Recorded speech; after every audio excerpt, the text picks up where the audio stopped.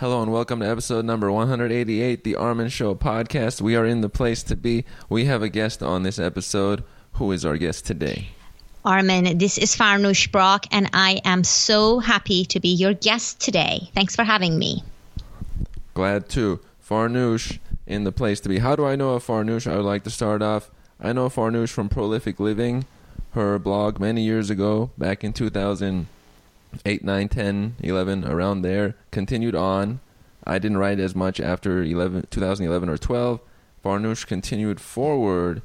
Farnoosh, how would you describe what you currently do to people when they ask? Well, to be honest, I quit blogging as regularly as I was soon after you. But no, it was good. I mean, blogging is what got me started. Right. So just to give you a summary version, I had a long corporate career, and blogging was the hobby that made me explore options outside of my career. Mm-hmm.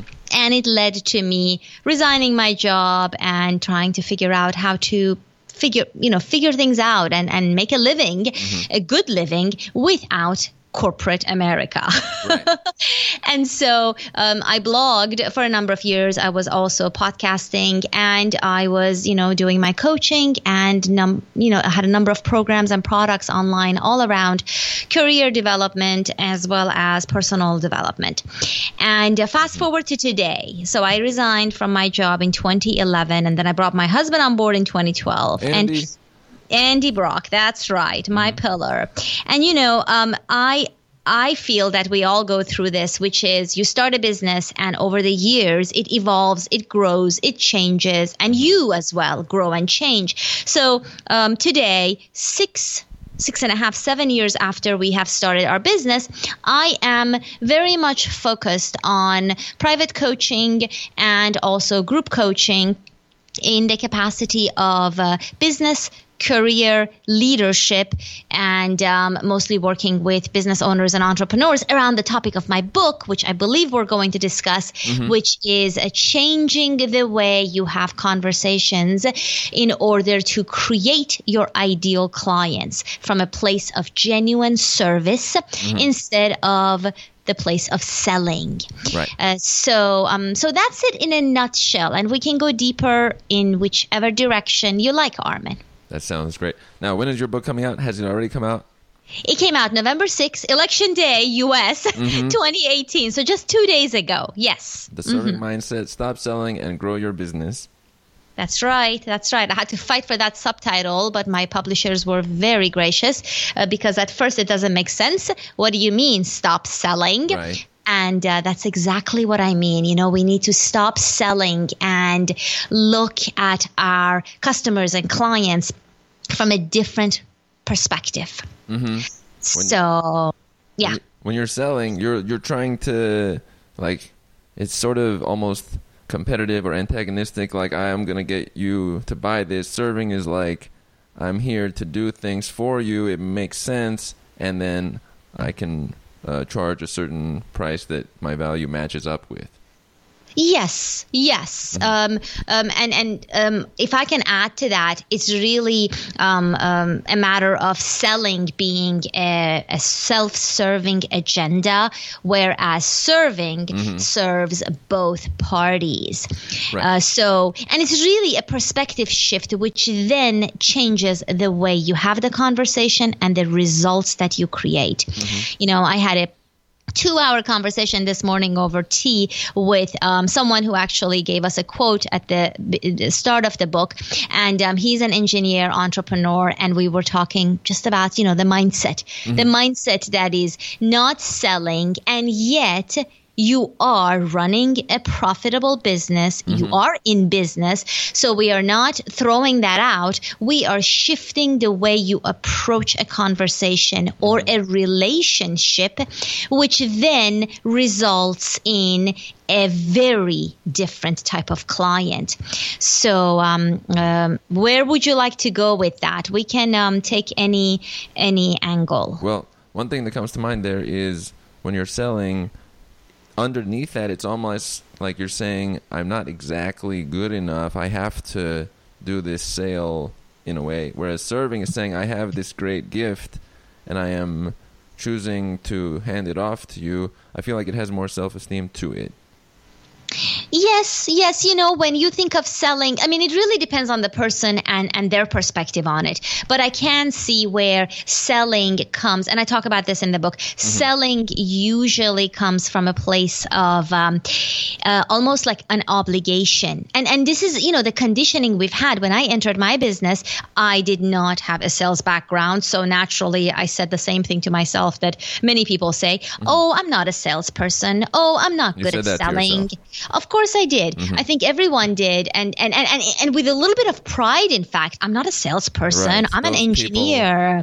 Right. I am a writer. I am a coach. I just know that I need to do this selling thing, but then I want to get it over with and then get to the real stuff. And that is a mistake because we sabotage our own opportunities by that mindset.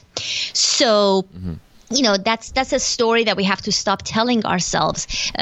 Selling is really something that I think if you do it right, it's a genuine way of serving and helping people. Because at the end of the day, your client wants to know one thing. Are you the right person to help them? Can they trust you? Can you really help them achieve the goals or overcome the struggles that they have? And if the answer to that is yes, then the rest is detail. Right. So your job is really to establish that trust and to figure out whether you are the right person to help them, because let's be honest, sometimes you're not. Right. And sometimes they're not the right person to work with you. Does that make sense? Yes. Now, sometimes when you find or a client is looking for you, what's one of the main things that they question you on? Like, should I be working with you? Is it the price? Is it your personality matching with them? What's the main thing that appears to be the objection or issue with someone working for you or with you as a coach? Armin, so the question around objections in my personal experience. So as I mentioned to you, I have evolved as a coach over the years, and then I have become more clear as to whom I work with and what I offer. But the objections vary. I can tell you that the number one assumption I have made about objections is that everyone's number one objection is price, and that is not true. People that want to hire you and bring you on board their team, their life, whatever, they have different concerns, but they may use price as an excuse to communicate that. Right. Because it's culturally acceptable to say, oh, but that's too much. I'm sorry, I can't afford it, or that's outside my budget. That's a culturally accepted phrase. It's not necessarily the root of what's holding them back in saying yes. And I realize I kind of took your question and ran with it in a different direction. But I hope this is valuable, right? Yes. So I think what would be most valuable to our listeners right now is to make sure you hear the real objection. And if you feel what they tell you first, such as the price, the budget, the timing, is not the real objection, that you develop the skill to probe further. And so that's something that was eye-opening for me when I first learned it from my own coaches, because I never thought to question my prospect's objection. The objection that they come up with, I always took it at face value, and then I proceeded to respond with my own defense strategy, if you will. Like somebody would tell me that, or rather, I would make a blank assumption that people had an issue with the prices I was charging. Right. And this is more common than not. A lot of entrepreneurs, a lot of business owners, a lot of freelancers assume up front that the price is going to be an objection, whereas that's not the case. So I think it's really important that if someone uses that as an objection, that you probe further before answering. This is really the most important point I'm making in this segment, in that we don't immediately jump to defending our prices. In fact, encourage you not to call it a price, but an investment in how much it is to work with you. And instead, you ask clarifying questions. What makes you say that, John? I hear that you have some concern around the investment of working together. What makes you say that? What is your real concern around that? And sit back and listen. Looking for the reasoning. Yes, really hearing them. Because what really ends up happening is people start to trust you. They see that you actually care, and you may still not get a yes at the end, but that's not the point. The point is you build trust, and you also don't jump into defending your prices, which you never should have to do, ever. This is about figuring out whether two people are a good fit to work together in a professional capacity. If you end up defending your prices, that reduces your professionalism, because that means you doubt your prices, and you feel the need to defend them. And if you're trying to attract a high caliber of client to make investments at several thousand or tens of thousands of dollars with you, then you need to really understand how to have a conversation at that level. So defending your prices should never come into that. And you need to know how to probe further when they bring up that objection, if they do, around your price. We need to be able to respond to high-level communicators at that same level, or else they think we're not going to provide the value they need. They're going to move on to somebody else who also has a high price that works better for them. Absolutely. And in fact, it's interesting because the gentleman I was speaking with, the owner of his own company, he has an engineering consultancy firm, and we were looking at one of the stories he was sharing, which is how he was the best deal for a client, but they ended up going to someone who was 3 times as much. And I was asking him, what makes you think they went with that? Obviously, when they thought price was an issue initially, it was not. And in fact, they went with someone who was a lot more expensive because they were looking for something else. So this is an eye-opening thing. Yes, it is. And it's a little counterintuitive. But once you understand how your ideal client prioritizes what matters to them, then it makes perfect sense. This is true. I've noticed this sometimes. You look at it and you're like, wait a minute, but the price was higher over there. But that's what they wanted. They wanted the higher price and to feel like it was more worthwhile at the same time. Absolutely. Now, absolutely. One thing you mentioned in the book, going for opportunities, being eager for opportunities is a key. What are some examples of where you jumped for opportunities, or where you've seen somebody else take opportunities and it led to their success and they would not have been able to without that? I want to make sure I understand the question right. So you mean the attitude and the perspective of being eager for opportunities? And maybe like examples of where taking any opportunity that was available worked out. I see. So, I mean, I think this comes down to your attitude and your perspective, right? So, and also your mindset around abundance versus scarcity, which I used to just scoff at that, to be honest with you. You know, how does my mindset really affect my opportunities? But it's so very connected, because the energy that you bring to any conversation says more about you than the words you speak. And that energy comes from your mindset, from the way you see yourself, your value, your worth, your confidence, your offering into this opportunity, what it is that you offer, what it is that you bring to the table. And it's composed of all of that. So imagine if you feel really low about who you are. I am just an engineer. I'm just a coach. I'm just this and that.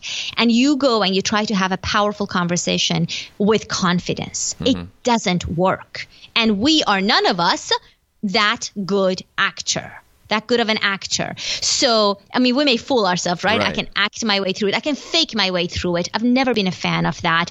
I'm sure you need to raise your confidence, but I think the mindset, how you really, really see and believe in yourself and your values and what you can bring will directly affect your energy and how you speak, your tone of voice, your eye contact, the words you use, the pauses you make. Right. Because if you're confident, you're not in a hurry to fill the gap, and you allow the other person to speak, to open up, to trust you, Right. To reflect on what you have said. And so these may seem like subtleties, Armin, but when I learned to incorporate this in my conversations, not only did I relax, because I didn't have to prove anything to anyone. I was here to serve. Right. It also made the other person relax, and it became this really trusted environment where they could share, they could explore. There was no pressure. I wasn't using a scarcity tactic to quote unquote close them. I was being there to be of service. But when it comes to working with you and making an investment, then because you are confident, because you know exactly how much value you can bring, then you are charging appropriately for your services as well. And you can put that forth with confidence and conviction, if that makes sense. It does. Also, I've noticed if there are two people of scarcity talking with each other, you almost get tired listening from afar. But if there's two people of internal abundance, that's what we actually listen to. I think podcasts or YouTube videos, things where there's abundance in it. I thought agree. about that as you were speaking, because if two people are talking from scarcity, it pulls from you, and you're the listener. You're not even part of it. And you're like, why am I getting drained? Yes, it's heavy. It's heavy, right? It's Right. like we choose to carry this heavy burden that I am, and we've all heard it, I'm not good enough.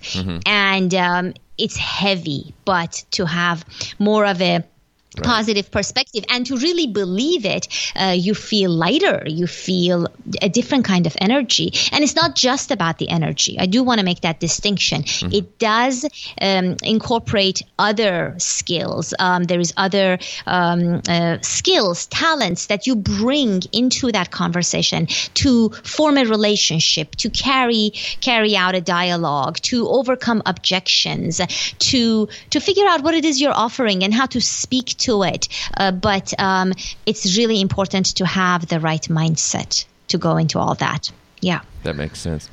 Now, I want to have a variety of topics I want to go over. One of them includes you and Andy, a great partnership of sorts. I can notice it from afar. Tell me, how has that been instrumental in your growth over time? Thank you. Yes, my husband Andy, where we met in college, and I've known him a long time. We won't get into numbers, but thank you. Yes, it has helped me tremendously because, believe it or not, without him, I really don't know if I could do everything I'm doing. Even though I like to think I'm a strong, independent woman, you know, I definitely have a pillar behind me to lean on. So, I have to say, we are polar opposites. Oh. And so, yes, we are. News, exactly. But you know what? It has helped, but it has taken adjustment. So, for instance, I've known him since my early 20s, right? And so I thought, and I'm married to him, and he's my best friend, and I've lived with him. So I thought when we start working together, well into our relationship and marriage, I know everything there is about this man. Yes. I did not. I did not know the side of him that needs to be trusted to work in his own style. We have different styles. We get things done in a different time frame. Right. We approach things differently. He has more attention to detail. I want results yesterday. And so, I mean, that was another whole challenge we went through where it really was hard to make a decision as to whether, and I know couples go through this, I actually blogged about this, whether, you really want to go through your business, have a business with your life partner, and whether that's good for you or whether that could actually harm the relationship. And so we decided, because we had this overwhelming desire not to hire from the outside. I was partner with my youngest brother for the beginning, for the first year, and it worked out great. But then he had to move on. Then because that desire was strong, we had to find a way to work together and not kill each other. And so mostly, me not kill him, Right. poor guy. And so it took a while. It really took so much patience on my part to understand and to come to respect the fact that he actually is right on a number of topics, that he has the better strategy, the better perspective, and he has earned this because we've brainstormed about things. I didn't know he was such a strategic guy. We both went to electrical engineering school, and so I think that if you are willing to really, really work at it, and you have to have a compelling reason as to why you want to even work at it, Right. then it can be wonderful. Because we work together, we play together, we live together, we are married, and it can be a little bit much sometimes. But then you also have to create the space for each other. So does that make sense? Yes. Yeah. Mm-hmm. That is a nice deal and very great because it's the person you know as opposed to who knows, somebody else. That's the nice Yes, exactly. And the other thing that happens, I think, when you're polar opposites is that you are good in different parts of the business. So you have the luxury to stay with your strengths, which are probably not the same as your partner's, and vice versa, and divide and conquer in a way that really works for both of you. Mm-hmm. So I think as opposed to if we were alike, we would both want to say dominate or butt heads. So I think it does work out well if you can work out the differences to capitalize on the different personality. Right. So removing some of the gaps there between what you for sure. Now, you do yoga a lot, like a lot. Now, I don't think I do enough, but go ahead. You do enough? Okay. No. That's true. You're right. I feel like you don't do enough yoga. So okay, thanks. Yes, I'm working on it, Armin. Okay, great. Now, yes. How important is it to your everything else, or is it something that's extra? No, it's pretty essential. And it's funny that you say that because this year has been a really tough year for yoga. I developed an injury that I foolishly neglected. And so it got a little worse. And it came to a point where I actually had to pause. And it was torture. I mean, I kind of had a little identity crisis. Who am I without this daily yoga practice? And I got redirected. It was actually really good for the business because I started to pour myself into the book launch, and we also wrote another book that comes out next year. And so I was forced to really look at the role of yoga in my life, and then at the same time heal, recover, learn to respect my body and the slow pace of injuries healing and all of that, which I'm sure we have all experienced, and then come back to it. So you and I are speaking in November. It's taken a few months, but I can tell you I'm almost back to my daily practice, and I look at it differently, and I'm even more grateful for it. And I just, I honor it. I really respect it in a way that I didn't before, because, in the end, everything is temporary. I mean, our bodies will get old and worn, and I think, yoga is something that I feel is essential because it's really, if you want to discuss yoga, it's really about the flexibility of your spine. And there is my favorite yoga quote, which says, "You are as young as your spine is flexible, as your spine is flexible." So I am probably a little younger than you, even though you're still in your 20s, aren't you? Yes. No, I'm 34. Oh, okay. Well, still a baby. But anyway, the point is the health of your spine is crucial.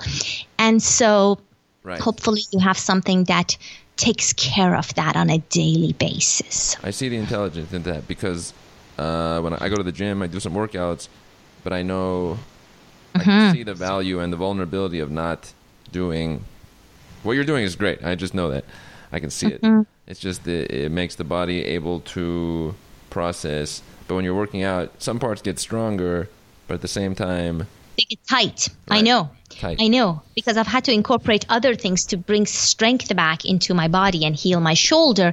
And I totally get that. Well, there is no reason, Armin, and we can discuss this offline, that we can craft a 10-minute-a-day yoga practice for you so that you can be as flexible. I just want to throw out for the listeners, I don't know if I mentioned this, but I did yoga 5 times at the gym a few years back. It was super challenging. I can't even describe it because I can barely touch like past the middle of between my knee and my foot, but it was memorable, and I could tell that the people that were doing it were really benefiting. I slightly benefited, but it was obviously short-lived. Yeah. Well, you can return to it, and you know what? I am willing to bet they banned you. Facility. I don't believe it, but you know what? I am willing to bet it wasn't really your flexibility that was making it so hard. It was that you probably weren't breathing, because when we get into difficult situations, we stop breathing, and when you're in a pose you don't understand. You stop breathing and everything becomes challenging. And so you just need to keep breathing, my dear. So there you go. Now, you mentioned other books. I want to toss that in. Now, you have a book from before about a certain type of juicing, and then you have an upcoming book later related to juicing. Tell me a little bit about juicing and how it's related to you. Sure. Yeah. So now I have 2 books that actually have been, have done quite well. I'm proud of them. The Healthy Juicer's Bible, which came out in 2013, and then followed by the Healthy Smoothie Bible in 2014. And the book we have coming out in the spring is called The Big Book of Healing Drinks. And that book, so, juicing was the first thing I did, and it was really helpful. In 2007, I started doing this because my dad was going through cancer, and it was a really big wake-up call for all of us. And I was going through my corporate hell crisis.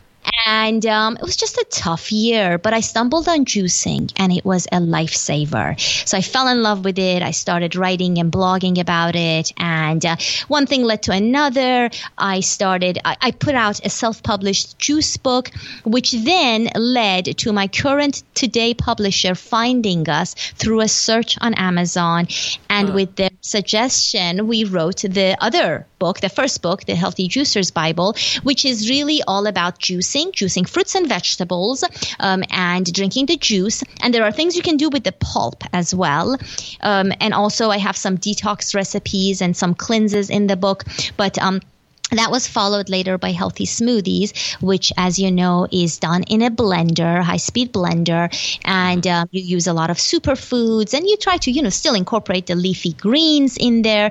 And that is, again, another book with a number of recipes, as well as ideas on how to incorporate smoothies into your life. But the next book, Armin, we got a little more creative, and I included, besides new juice and smooth recipes, we included a lot about tea.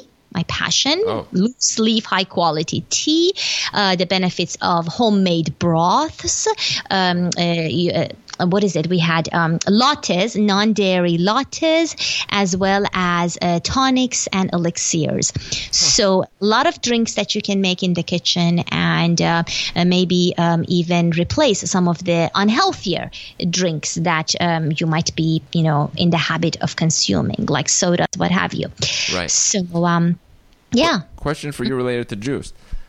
So, let's say there was a juice that was apple, and then let's see, apple, cucumber, lime, grape, and banana. How would you change that juice to make it more suitable to yourself? Okay, so I don't juice bananas. That would usually go into a smoothie. But let's say you have the apple, cucumber, lime, and grape. Yes. I would probably remove the grapes. Nothing wrong with the grapes, but you already have an apple that's sweetening your juice. And I would add a leafy green vegetable. Spinach is the go-to one. Kale or chard if you are up for a little bit more earthy taste. And I would even throw in a little bit of ginger. To add a little bit of spiciness to it, and there you go. You're sense. Good to go. It's a little sweet, that one. Yeah. It's a little sweet. It's got the citrus from the lime. It has a lot of hydration with your apple and cucumber, and you get the leafy greens. And then you could do things with the pulp. I mean, I have some ideas in the book on what you can do so that you're not discarding any part of the fruit or vegetable. Everybody make carrot cake with pulp. There you go. I don't know. That's an idea. That's one of them, right? Yes, I think so. I think we put that on there. But I didn't want to recommend eating cakes while we're talking about health, so that makes sense. I may not have. Right. Nobody, you didn't hear carrot cake, anybody, but it's really good stuff. Too funny. Now, we are both from, I mean, I was born, we were both born in Iran, interestingly enough. Yes. Do you have any thoughts of there? Do you go there at times? Do you communicate with there? Or is it just in the past? Well, it's certainly not in the past. I mean, it is physically in the past, but it's part of who I am. I was born and raised in Iran. I lived there until I was 11. And then we lived in Turkey for a few years. I have family who lives there. Oh. And I have never returned, Armin. My mom has gone back every other year, but I've never returned. I hope to someday when I feel it's safe and I want to visit.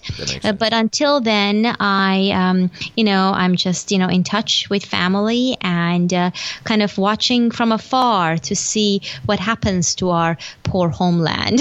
That makes sense. I'm also banned from there because I don't speak Farsi, but I'm sure it's a great nation. Well, jokes on that. Now, I wanted to bring it back in closing to a point related to selling and serving. This one's connected to, I watch a lot of, do you know Grant Cardone? I don't. Okay. No. That's one guy, and then Gary Vaynerchuk is another guy I watch a lot of. Gary, of course. Yeah. But the Grant individual, he's a little bit further removed from me, so it's not exactly my stuff, but he does describe the value of pricing and sales and getting your material out there priced right. How do you prioritize profit versus like how big important is it to get to a large amount of funds versus seeking freedom? How do you prioritize that? Let me see. Is it more directed towards like a state of freedom or having a lot of money? Yeah. I mean, it really depends. I certainly want and do have a comfortable lifestyle, which, I think that's years of just being smart about finances and being, fiscally conservative, if you will. But freedom is huge for me. I have thought about, offering programs or doing things that might take away my freedom, and I have had to rethink them. So, I mean, the leading motivator, for me to make decisions in my business is passion. And enthusiasm. What am I enthusiastic and passionate about? And, if I get enthusiastic and passionate about writing my 6th book, then that's what I will do. But I do go through an analysis of whether that's a good idea, whether that will really affect the freedom, whether that makes sense financially, and what else I have to give up in order to take that on. So I think what you're asking is sort of figuring out how I make decisions. Your guiding light. Yeah, exactly. And I do prioritize freedom, but it's also what I'm passionate about. Because to me, if I'm really excited and passionate about, like we're talking right now about doing the Audible version of the Serving Mindset.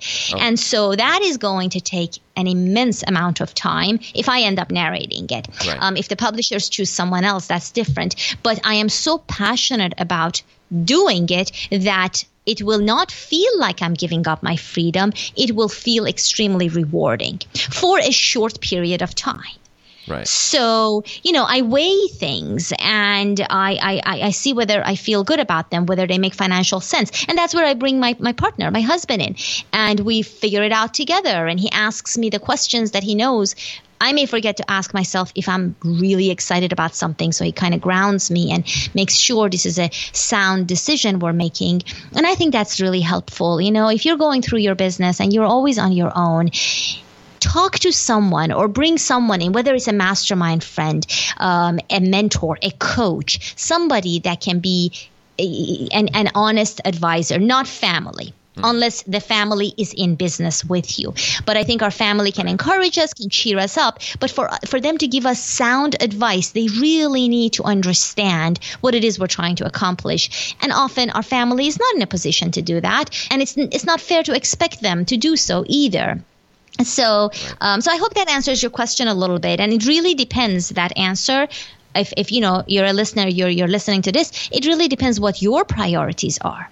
Right. Because I've had clients where stability of income is the most important priority for them. So for someone like that, it's really challenging to consider going into business for themselves and quitting their job tomorrow, because that's just not their natural tendency and their priority. So for them to do really well with what matters to them, a different plan needs to unfold. They need to take a different approach than, say, somebody who was like me, completely fed up with corporate, couldn't take it anymore, and it was affecting my health, and I needed out. And I have to tell you, I did not exactly have a thorough plan. I just knew what I did not want to do anymore, which was to work for someone else.